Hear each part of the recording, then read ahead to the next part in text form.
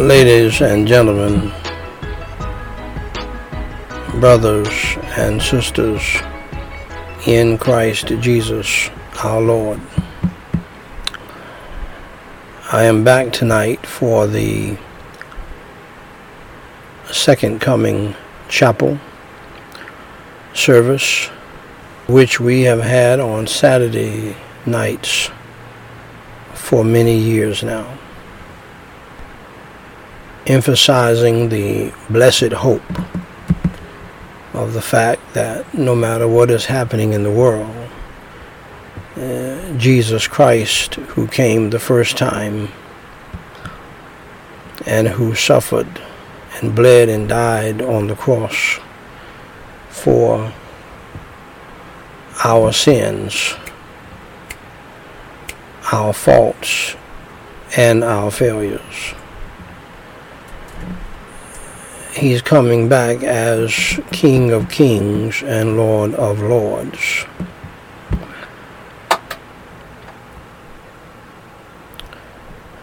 You must understand that it is the nature of God and the nature of Christ, and I am very careful how I say this always. They are very meek and very humble, which is one of the reasons why you're still living. Is rooted in their humility and their meekness. When God and Jesus and the Holy Spirit through others who have written the words of God,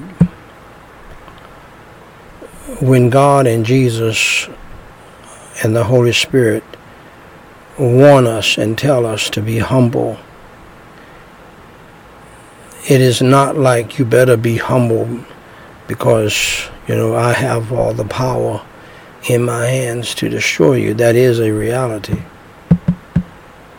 But they want you to be humble and meek like them, is what it's about, so that you can be able to communicate with them properly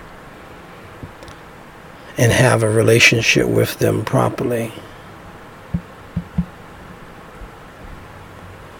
God thinks it's very unwise to carry on in your foolish pride when you really don't have any power.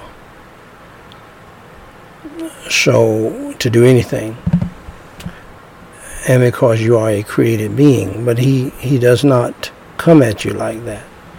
He's so humble and so meek. He does not come at you like that. He even actually respects you as a free moral agent. And so you have the freedom to make your choices and to do what you want to do. But the wisest man who ever lived outside of Jesus Christ on this earth, Solomon, said, however, with all of that, you need to understand that you will be brought into judgment about what you do. So you can do what you want, but just understand that God's going to bring you into judgment about what you did in this life on his earth. So, ladies and gentlemen, briefly, by the grace of God, I want to preach in your hearing how to be ready and how to wait. How to be ready and how to wait all at the same time. Sounds like another Christian paradox, doesn't it? See, God is so deep. The Word of God is so deep. It does not contradict itself, but you will see some paradoxes that can blow our puny little minds if we're not saved and prayed up. And as I told you last week, I wrote a book on the paradoxes of the Christian life. And so I'm not going to get into all of that tonight. it's too deep for you. It's too deep. So you have to buy the book, read the book for free someplace, or listen to the sermon series that I preached on. My son Daniel White IV helped me to do that years ago. This is part 2. How to be ready. Like Jesus can come back right at this moment, and he can. And how to wait in case you die waiting, like so many saints before us. They died in hope, in the blessed hope. This is the Second Coming Chapel message number 326.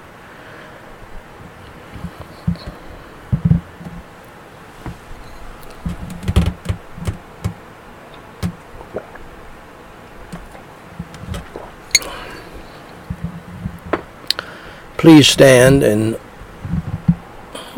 open your Bibles to Luke chapter 12, verses 35 through 48. I told my son Daniel Ezekiel this past week that this is a passage that we may have to ride in a while. We may have to do the whole chapter.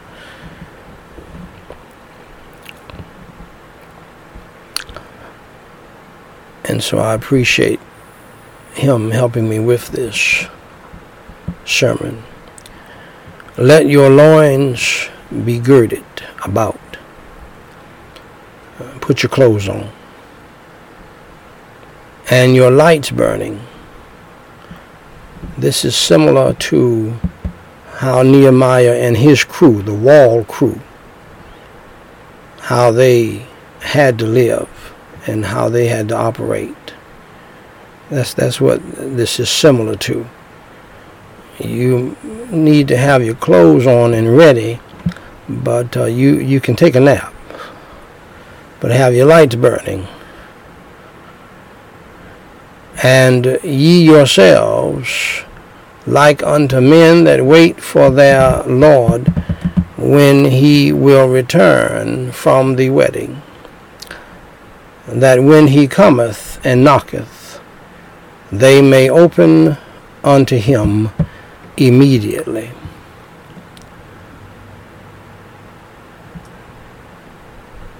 When you're dealing with underlings, maybe parents and teenage children, a boss and his staff, a pastor and his church. And when you come back from a journey, and you come back unexpectedly, you want to find whoever the underlings are. You want to find them so doing and faithful, and doing what they're supposed to be doing. Faithful, obedient. They can open the door quickly. You don't have to keep calling them. You don't have to call them on the phone. They can open the door and go right back to their desk and see and be able to and not have to cut off the computer or erase what's on the computer. And they don't have to go incognito. These are the faithful, true people that you can depend on. And they're honest from day one. And they open the door quickly. In fact, the door could be unlocked, would be unlocked rather, for you to come right on in, with the exception, except for the case of, let me put it this way, other than security purposes. And that's how God wants us to be That's how the Lord wants us to be when he comes. He wants to find us so doing, that is, doing his will for the kingdom, for his glory, for his praise, and for his honor. Blessed are those servants whom the Lord, when he cometh, shall find watching. Verily I say unto you, that he shall gird himself, and make them to sit down to meat, and will come forth and serve them. In other words, isn't it true that parents and bosses and pastors of churches, when they have faithful people, what do they want to do? What do the leaders want to do? They want to reward them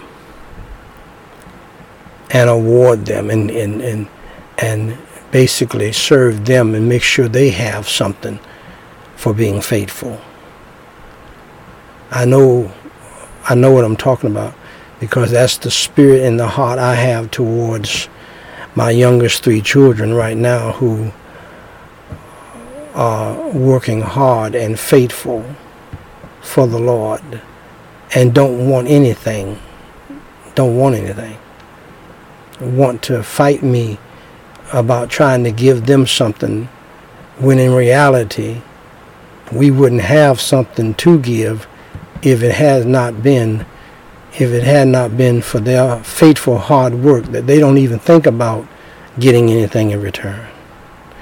But they are of the age and in a situation where it is good for them to get something in return. And it is God who has moved upon my heart to do something for them. It's just in my heart to do it. It's not hard. I don't have to think about it. I want it. I want them to have it, and they have lovingly, respectfully told me, Papa, we don't want any money. We don't want you to give us any money. Use it for something else. And then they tried to flat out refuse to take it. But because of my power and my authority, I insist that they take it and use it and enjoy it for the glory of God, because they deserve more than that. Well, see, that's how Jesus will see us, those who are faithful, and who, when he comes, they are praying and they are watching and they are serving. That's how Jesus will see us, and he's going to want to reward us and award us. And some of us are going to be saying, Lord, no, I don't want it. Lord, I did it because I love you. I know, that's why I'm giving it to you. Accept the reward, accept the gift. And if he shall come in the second watch, or come in the third watch, and find them so blessed are those servants, if they are found doing what God has commanded them to do, and they're not shacking up with Bo Peep. Don't bow your head yet. It's not time to pray. Sneaking out the house to see Bo Peep. Staying overnight at Bo Peep's house or Sylvia's house. And got everybody thinking you're a great Christian person. But Jesus may come in the first watch, the second watch, or the third watch of the night, and find you not doing what you're supposed to be doing. You're a secret lesbian. You're a secret homosexual. Secret only to the world. But when Jesus comes, he's going to already know. He's going to go right there. He's going right there where you are. You who claim to be a Christian. Down at the demonic bathhouse. Homosexualizing and getting monkeypox. And lesbians trying to have sex with each other.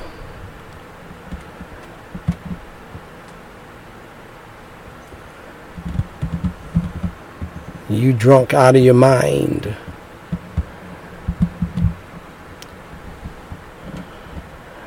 not doing what you should be doing in your marriage and in your family, committing fornication, adultery, on the computer putting your name on Ashley Madison when Jesus walks through the door. The devil is a lie. You're not found so doing. And this know that if the good man of the house had known what hour the thief would come. See, they had house invasions back in those days too. People didn't just get robbed on the Good Samaritan's way. They got robbed at their houses and while traveling, big time. Carjackings back then, or horse jackings, camel jackings. Yes, sir. He would have watched and not have suffered his house to be broken through. This is why God's people are called to be watchful at all times. Because not only for the Lord, but to be watchful for people trying to harm you and your family. To be sober-minded. You don't have that many real friends down here on this ball called Earth. Most people are your enemies. They can care less about you. They will beat the daylights out of you while you're saying the Lord's Prayer. There are demonic-filled people who look at you as a meal today. That's in the news today. They want to capture you and kill you and cut you in pieces and put you in the freezer and make you into sausage. They're demon-filled people who are cannibals. They don't just use some bad English. They don't care nothing about you.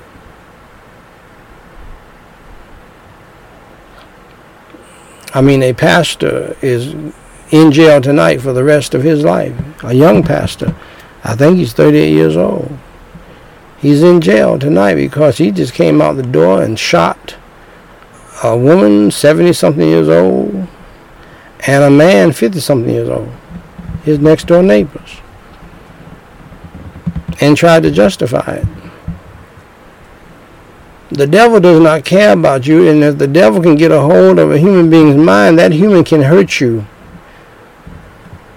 Do not be gullible. Do not be simple-minded. Don't be naive. There are people who don't care anything about you, and they will rip you to pieces. I have told all of my daughters, and I am telling all young women, men don't see you the way they used to see you. They see you as a piece of meat to devour, in most cases. And they want to get their satisfaction out of you, and then they'll leave you behind.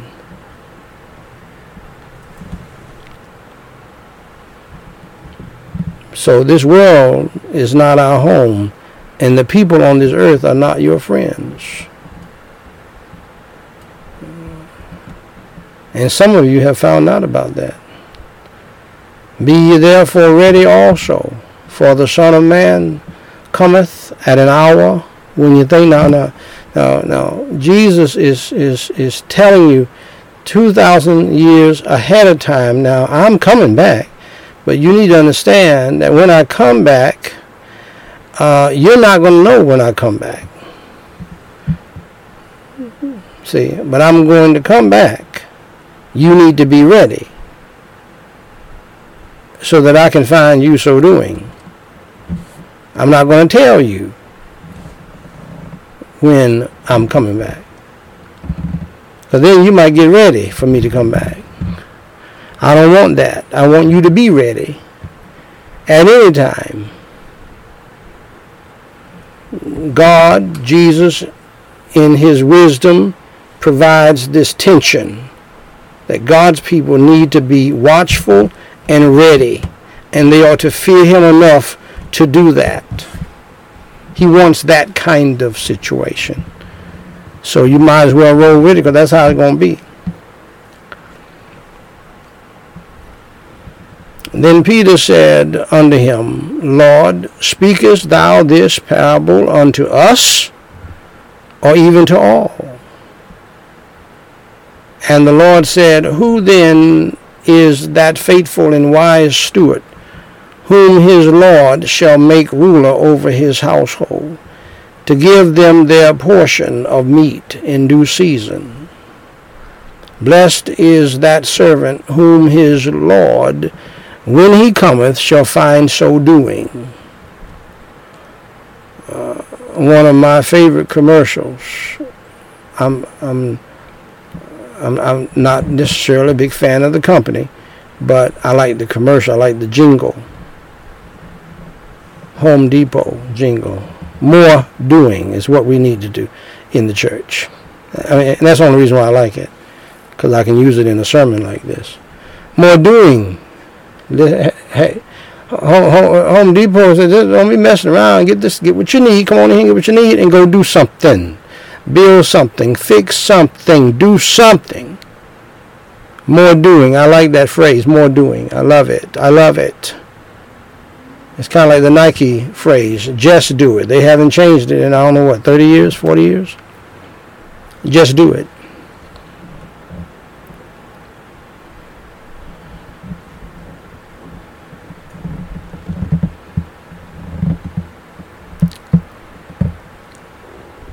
Get it done. More doing. God wants us to do. Jesus wants us to be doing. Do. He wants you to understand that your life is short. Your time is short. You do all you can. And in the words of John Wesley, do the most good you can and all you can while you can. Something along those lines. I learned that when I visited the main church, the family church of the Wesley family so many years ago. Do something. The great Jamaican pastor out of San Diego said, do something. Do something. And this is important. We have some sweet evangelicals and Christians and Baptists and everybody else. We love to talk and pontificate. You know I'm right about it, so don't fix your face up. Don't get mad at me. Don't you dare call me a Christian critic. You need to be criticized. You need to be rebuked for your foolishness. You like to talk about stuff. You like to go through book studies. Not Bible studies, book studies that some joker wrote. Sit around the campfire and drink some tea, coffee, and just pontificate and talk, and you don't do anything. The 60% of the pastors who have already quit or thinking about quitting or are dead men walking, 60 to 70% evidently is higher than what I even predicted. And I include the 20 or 30% left. Hardly any of them have ever passed out a gospel tract in the past 10 years, 15, 20 years. Witnessed to anybody personally or told anybody personally about Jesus Christ. And in that same number, very few of them have preached the gospel from the pulpit. Some have preached heresy, but they have never preached the gospel. They would do better not to preach on anything else but the gospel for the next 10 years. And the church would do far better. And I'm not mad at anybody. I have 4 pastors. And I thank God for God called good pastors who you don't have to tell them everything was going on for them to already not know what's going on. They already know what's going on, and God tells them what's going on, and God gives them answers. What do you need to do? And they don't agree with you all the time. And if you don't have that kind of pastor, you need to move your membership to where there's a God-called man and a saved man. So I'm not mad at pastors. I love pastors. If you are a God-called good pastor, and you're not using the people, but you are satisfying the people and making sure the people are taken care of. Of a truth I say unto you, that he will make him ruler over all that he hath. But and if that servant say in his heart, my Lord delayeth his coming, and shall begin to beat the men servants and maidens, and to eat and drink and to be drunken, the Lord of that servant will come in a day when he looketh not for him, and at an hour when he is not aware, and will cut him in sunder, and will appoint him his portion with the unbelievers. And that servant which knew his Lord's will, and prepared not himself, neither did according to his will, shall be beaten with many stripes.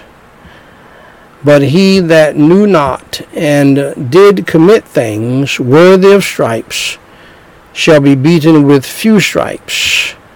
For unto whomsoever much is given, of him shall be much required, and to whom men have committed much, of him they will ask the more. And we're going to deal with all of that. That's why I told my son Daniel Ezekiel, we are going to end up doing this entire chapter, because there are some powerful and deep things. And let me just say something to pastors, the few pastors and evangelists and prophets that we have, and teachers that we have left. You hear me, and you hear me well. Sunday is not enough anymore. You got to take the place of 60 to 70 sorry, no good pastors who have quit because they were hirelings. And for your own good and for the good of your people, which is going to quadruple online. And not to mention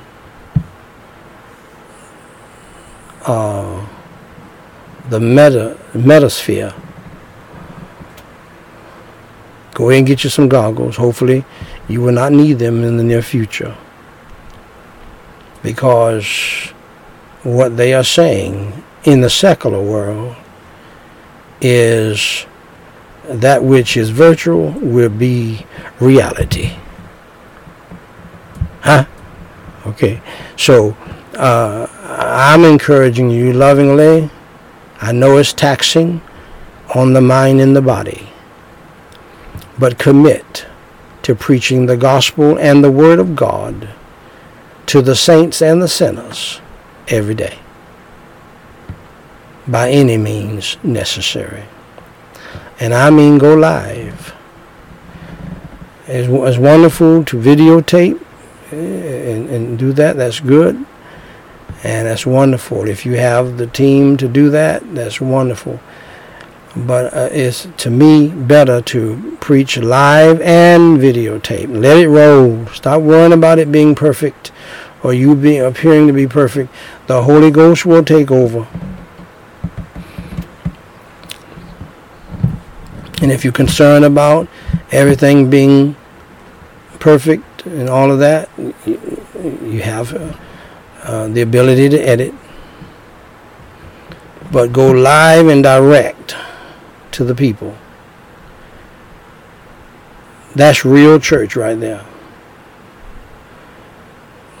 Video is good, but that's not quite the real deal, but it's good. It's good.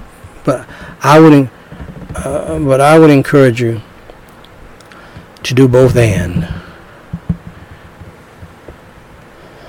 And God has set some of you up beautiful. And you need to take advantage of it and preach the gospel. Make sure they understand the gospel and preach the word. Just take a chapter and march through it and walk through it. Just keep on giving the word. In season and out of season, preach the word. Some of you true God-called young preachers, this is not too many of you, but some of you are true blue. You have the energy. If you're in your 20s, your early 30s, make your family devotions a service. And then you preach a gospel message in the devotions. If that's all you can produce, that's fine.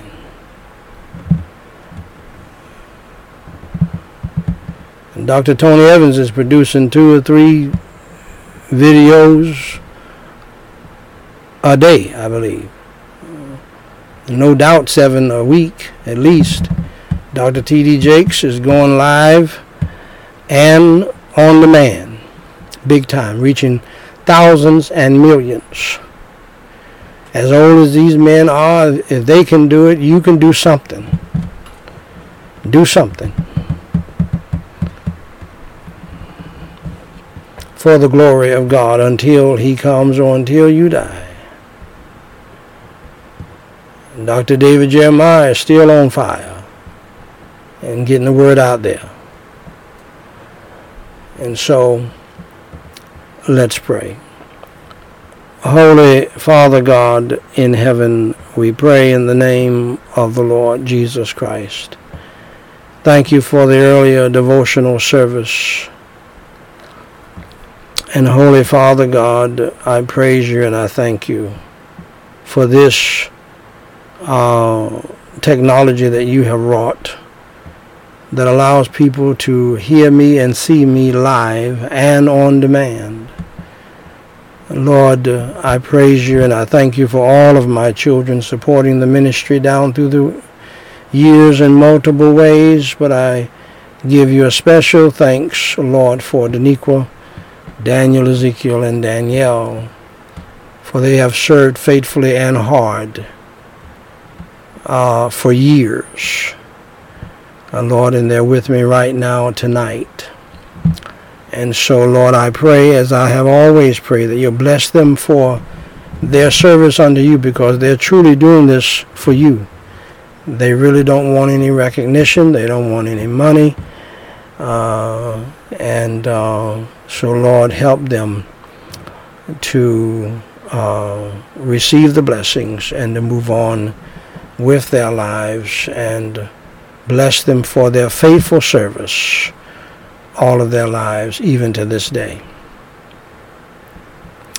And Lord, we know the devil is going to try to hinder them. We know that the devil is going to try to use other people, sad to say even family members, to try to hinder them.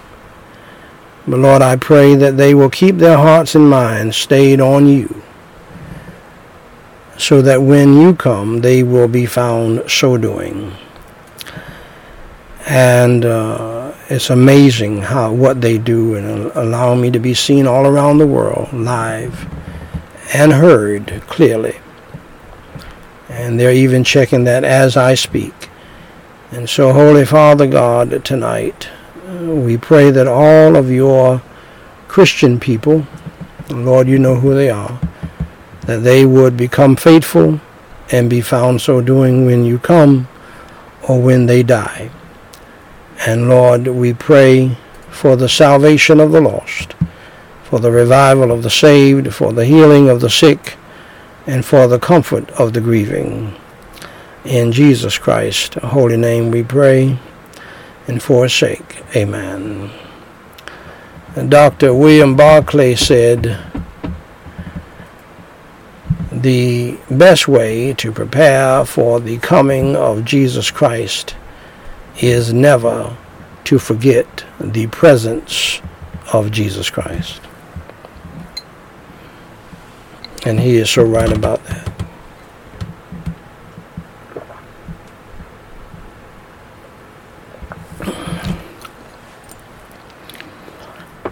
To help us dissect this powerful passage even more, Dr. Bob Deffinbaugh, a Dallas Theological Seminary graduate and pastor, says there are three characteristics of a person who is a good waiter, not a waiter in a restaurant, but a person who names the name of Christ and who must learn how to wait. First, Jesus says, be dressed and ready for service, and keep your lamps burning, and be like men waiting for their master to return from a wedding banquet, so that when he comes and knocks, they can immediately open the door for him. We see here three distinct characteristics of the good Christian person who is ready and waiting at the same time. How to be ready and how to wait, as described by our Lord. Number one, he's prepared or she's prepared. Preparation. Be dressed. Be ready. Be on point. Be ready to do what needs to be done for the Lord when he comes.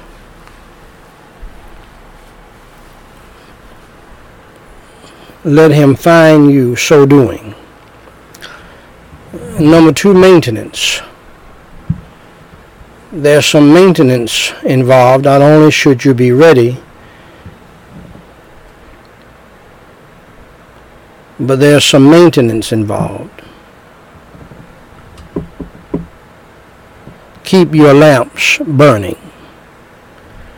There's some work involved with that. Back in those days, they had to keep oil in the lamp. These are the kinds of lamps that they had back in those days. Number three, expectation, and be like men waiting for their master. There are certain things that you are not going to do if you're truly waiting for your master, Jesus Christ. You're not going to be living the jam boogie lifestyle. You're not going to be involved with certain people. You're going to separate yourselves, as the Bible tells you,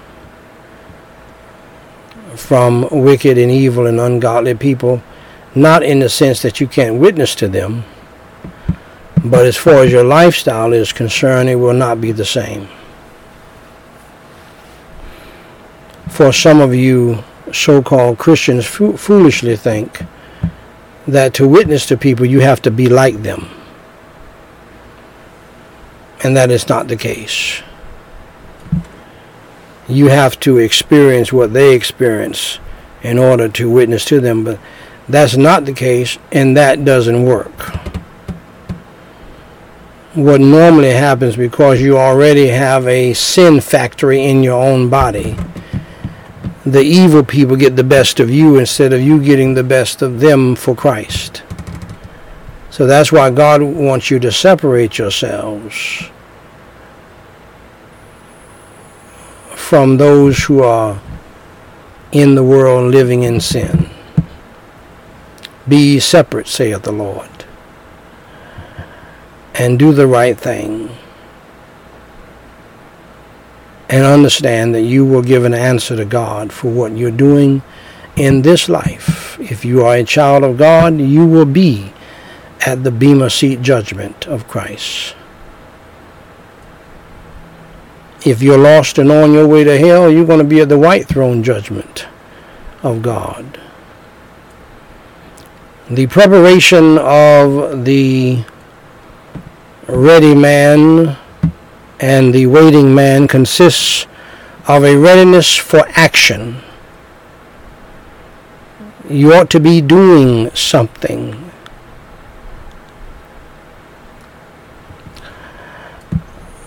I believe I shared that in the earlier service today, that you ought to be doing something.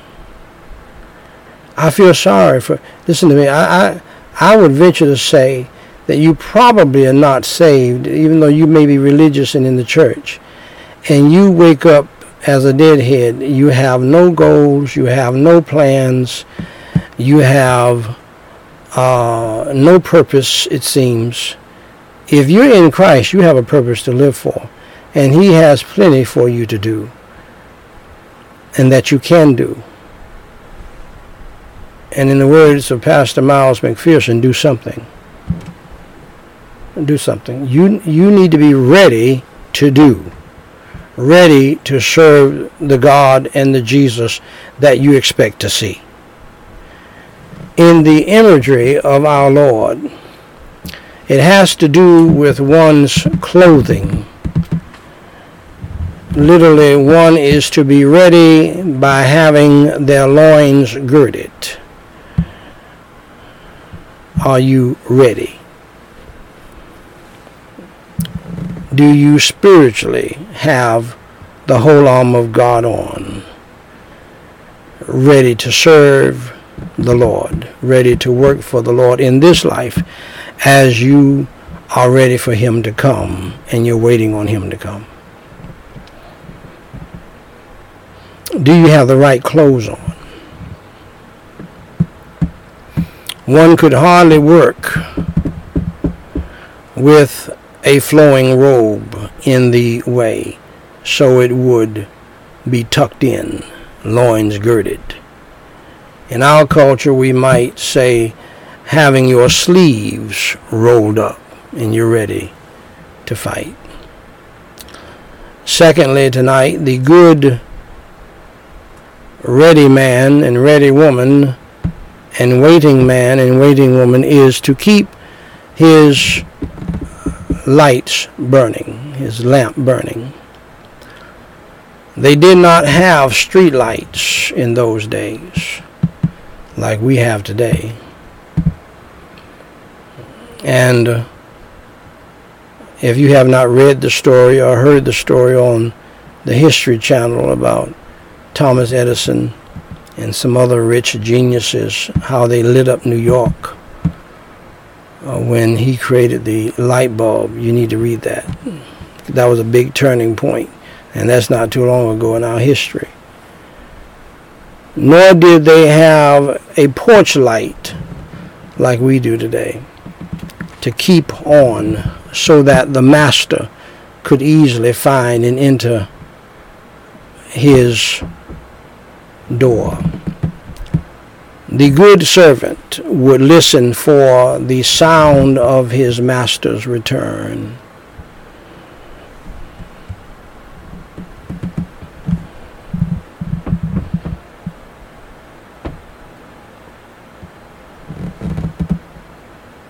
And would have his light already lit so that he could illuminate and thereby facilitate his way.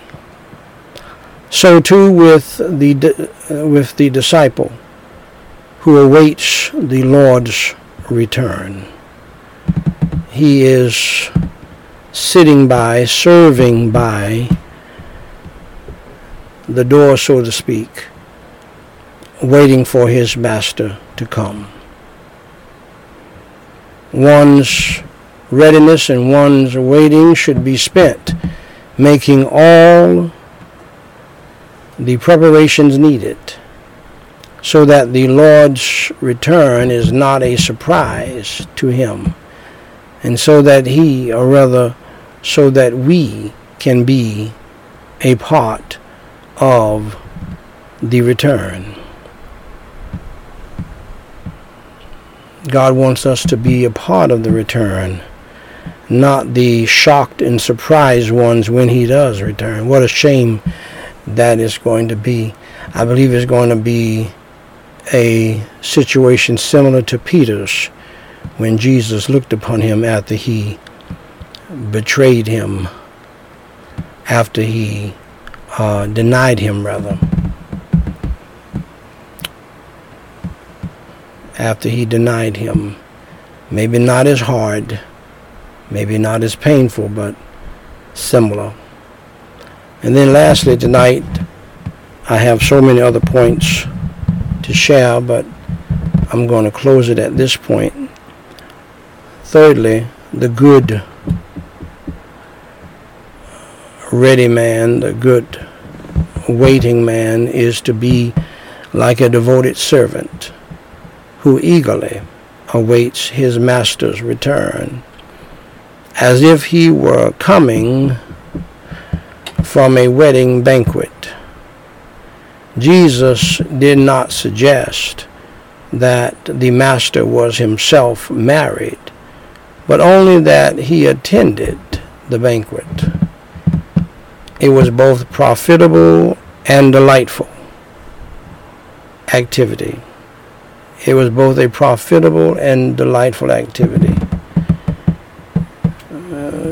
Have you noticed that Jesus was interested in weddings, had a lot to say about weddings and marriages and so forth? And I would venture to say this is one of the reasons why you need to, by the grace of God, if you are a child of God, try to make your marriage work. Don't get mad at me because it didn't work. I'm trying to save those who are getting ready to go the dumb way that you went. It takes a real man and it takes a real woman to stay married. I'm a big old tough fella. Most things, especially regarding family, don't bother me. But I am proud of my parents, and I am happy that my parents stayed together. They did separate maybe 3 or 4 times, I don't know. But I never, growing up, I never thought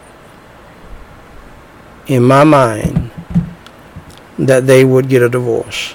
I never even thought about that.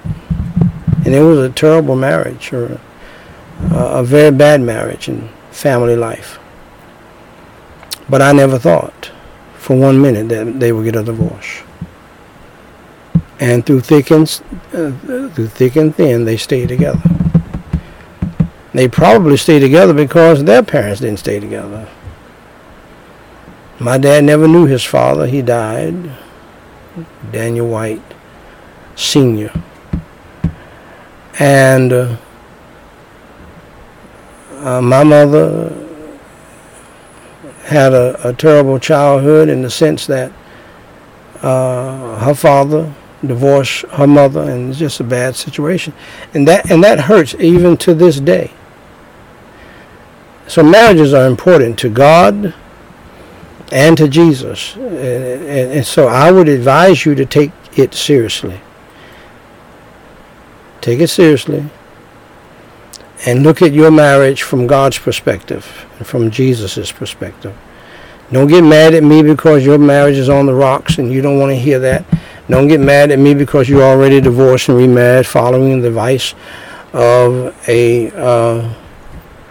dumb pastor who led you to do that and then married you. And I don't know what you have, but let me tell you something. God takes it seriously. You better take it seriously. Jesus talked about marriages throughout his ministry. Marriage and divorce, lust in marriage and everything else. God talked about it in the Old Testament. So, and for it to pop up in this passage about the second coming, this is a big deal. Regarding the family life, the Holy Spirit of God led Paul to talk about marriage. To talk about marriage as it relates to the second coming of Christ, and called Jesus Christ the bridegroom and the church the bride. He compares marriage, our human marriages, to that heavenly marriage after the second coming of Christ. So think about what you're doing. A good reason to be gone and even to be delayed in returning, that is, he was at a wedding. That's a good thing. And to this day, people will try to make a wedding to this day. And some people feel slighted when they're not invited to a wedding. The mood then of his arrival would be joyful and festive. The eager servant would be ready, able to immediately open the door to the master, eagerly, cheerfully, honestly, with an open face, nothing hidden.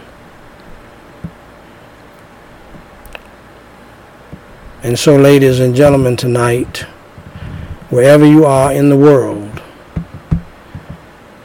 are you ready for the second coming of Christ? Are you ready for the King of Kings and Lord of Lords to come back?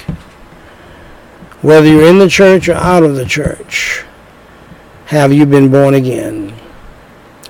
Have you been saved by the grace of Almighty God in the free pardon of your sins by believing in the Son of God, Jesus Christ?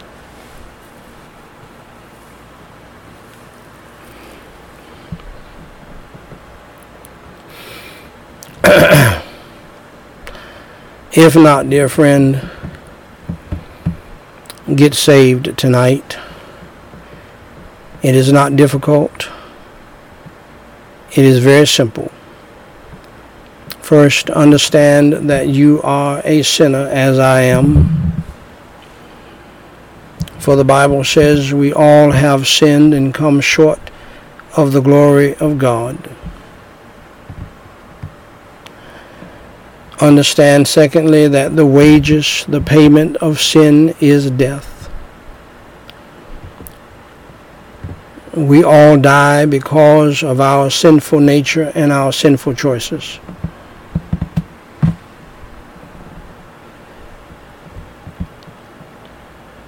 The Bible says it is appointed unto men once to die, but after this, the judgment. Recently, Mike Tyson gave an interview and said he feels like his body is failing him and he feels like he's going to die soon. And I said in an article about that it is good that he recognizes that we all have an expiration date, using his words, which means that we're all going to die. In fact, we're all on death row. We just don't know when we're going to die, because of our sins, our failures, and our faults. And here's what God wants you to know. God is very loving, so loving, he wrapped himself in flesh, came to this sin-cursed earth, and took the worst humiliation and pain that anybody has ever received in the history of the world for us. He suffered, he bled, and he died for our sins, the Son of God, Jesus Christ. He was buried and rose on the third day. All of this was done in great humility and great meekness for you and for me. He is the Lamb of God who took away the sins of the world to save us from the hell that we deserve. God is extremely loving, and he did it to save us from the hell we deserve. Now you need to understand, with that said, that if God will allow you to die from this beautiful ball called earth, you need to understand that God will allow you, if that's the way you want to go. If you reject Jesus Christ and if you do not believe on his Son, Jesus Christ, God will allow you to go to hell, to spend eternity there, burning forever, because Jesus Christ preached on hell more than anybody in the Old Testament and in the New Testament. Jesus Christ said these striking words regarding hell in Mark chapter 9, verses 43 through 48. So you need to understand that you're on the road to hell right now if you have never truly believed in the Lord Jesus Christ as your Lord and Savior in the free pardon of your sins. Jesus Christ said, "And if thy hand offend thee, cut it off. It is better for thee to enter into life maimed than having two hands to go into hell, into the fire that never shall be quenched, where their worm dieth not, and the fire is not quenched. And if thy foot offend thee, cut it off. It is better for thee to enter halt into life than having 2 feet to be cast into hell, into the fire that never shall be quenched, where their worm dieth not, and the fire is not quenched. And if thine eye offend thee, pluck it out. It is better for thee to enter into the kingdom of God with 1 eye than having 2 eyes to be cast into hell fire, where their worm dieth not, and the fire is not quenched." Hell, in other words, my dear friends, is a very real place, according to the preaching of Jesus Christ, the greatest preacher of all time.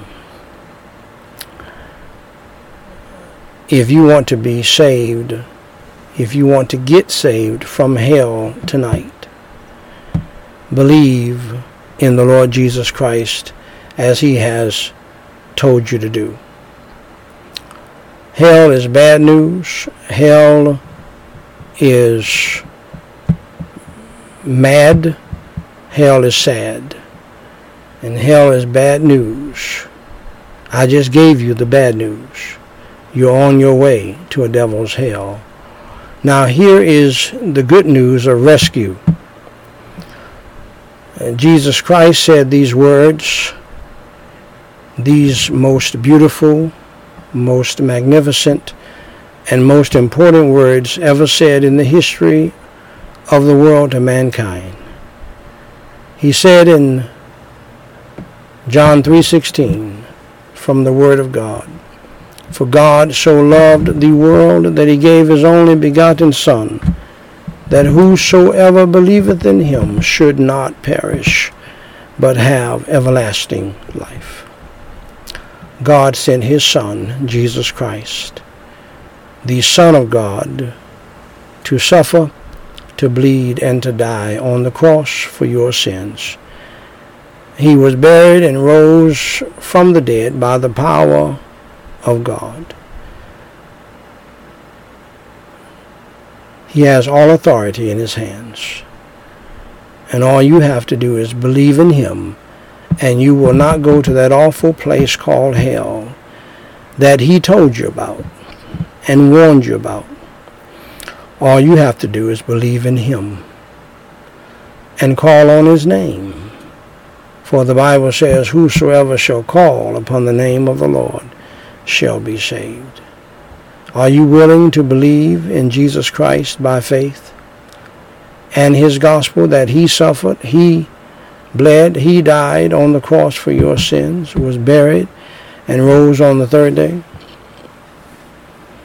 That's the good news. You don't have to go to hell by simply believing in Jesus Christ by faith. I did it over 43 years ago. My life has never been the same. And if God can save me, he can save you. So believe in your heart right now and pray with me the sinner's prayer. Repeat after me phrase by phrase and mean it from your heart. Holy Father God, I admit that I am a wicked, evil sinner, and I have done evil in your sight. I have broken your 10 commandments, in that I have lied before, I've stolen things before, I've lusted after people and things before, I have coveted after people and things before.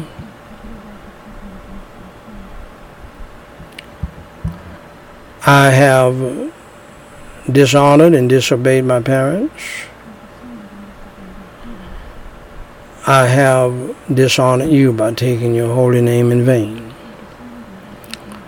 and breaking more of your 10 commandments than that.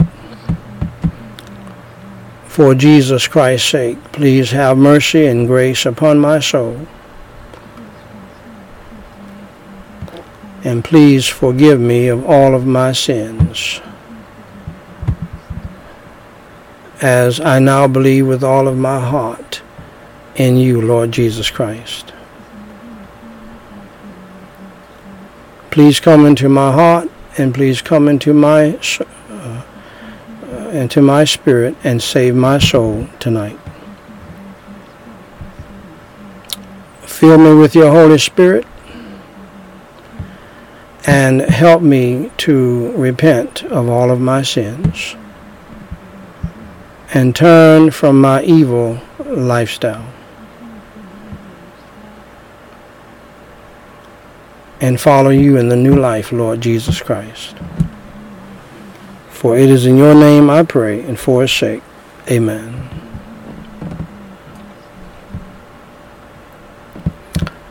Now, dear friend of mine, if you just believed in your heart in the Lord Jesus Christ as your Lord and Savior,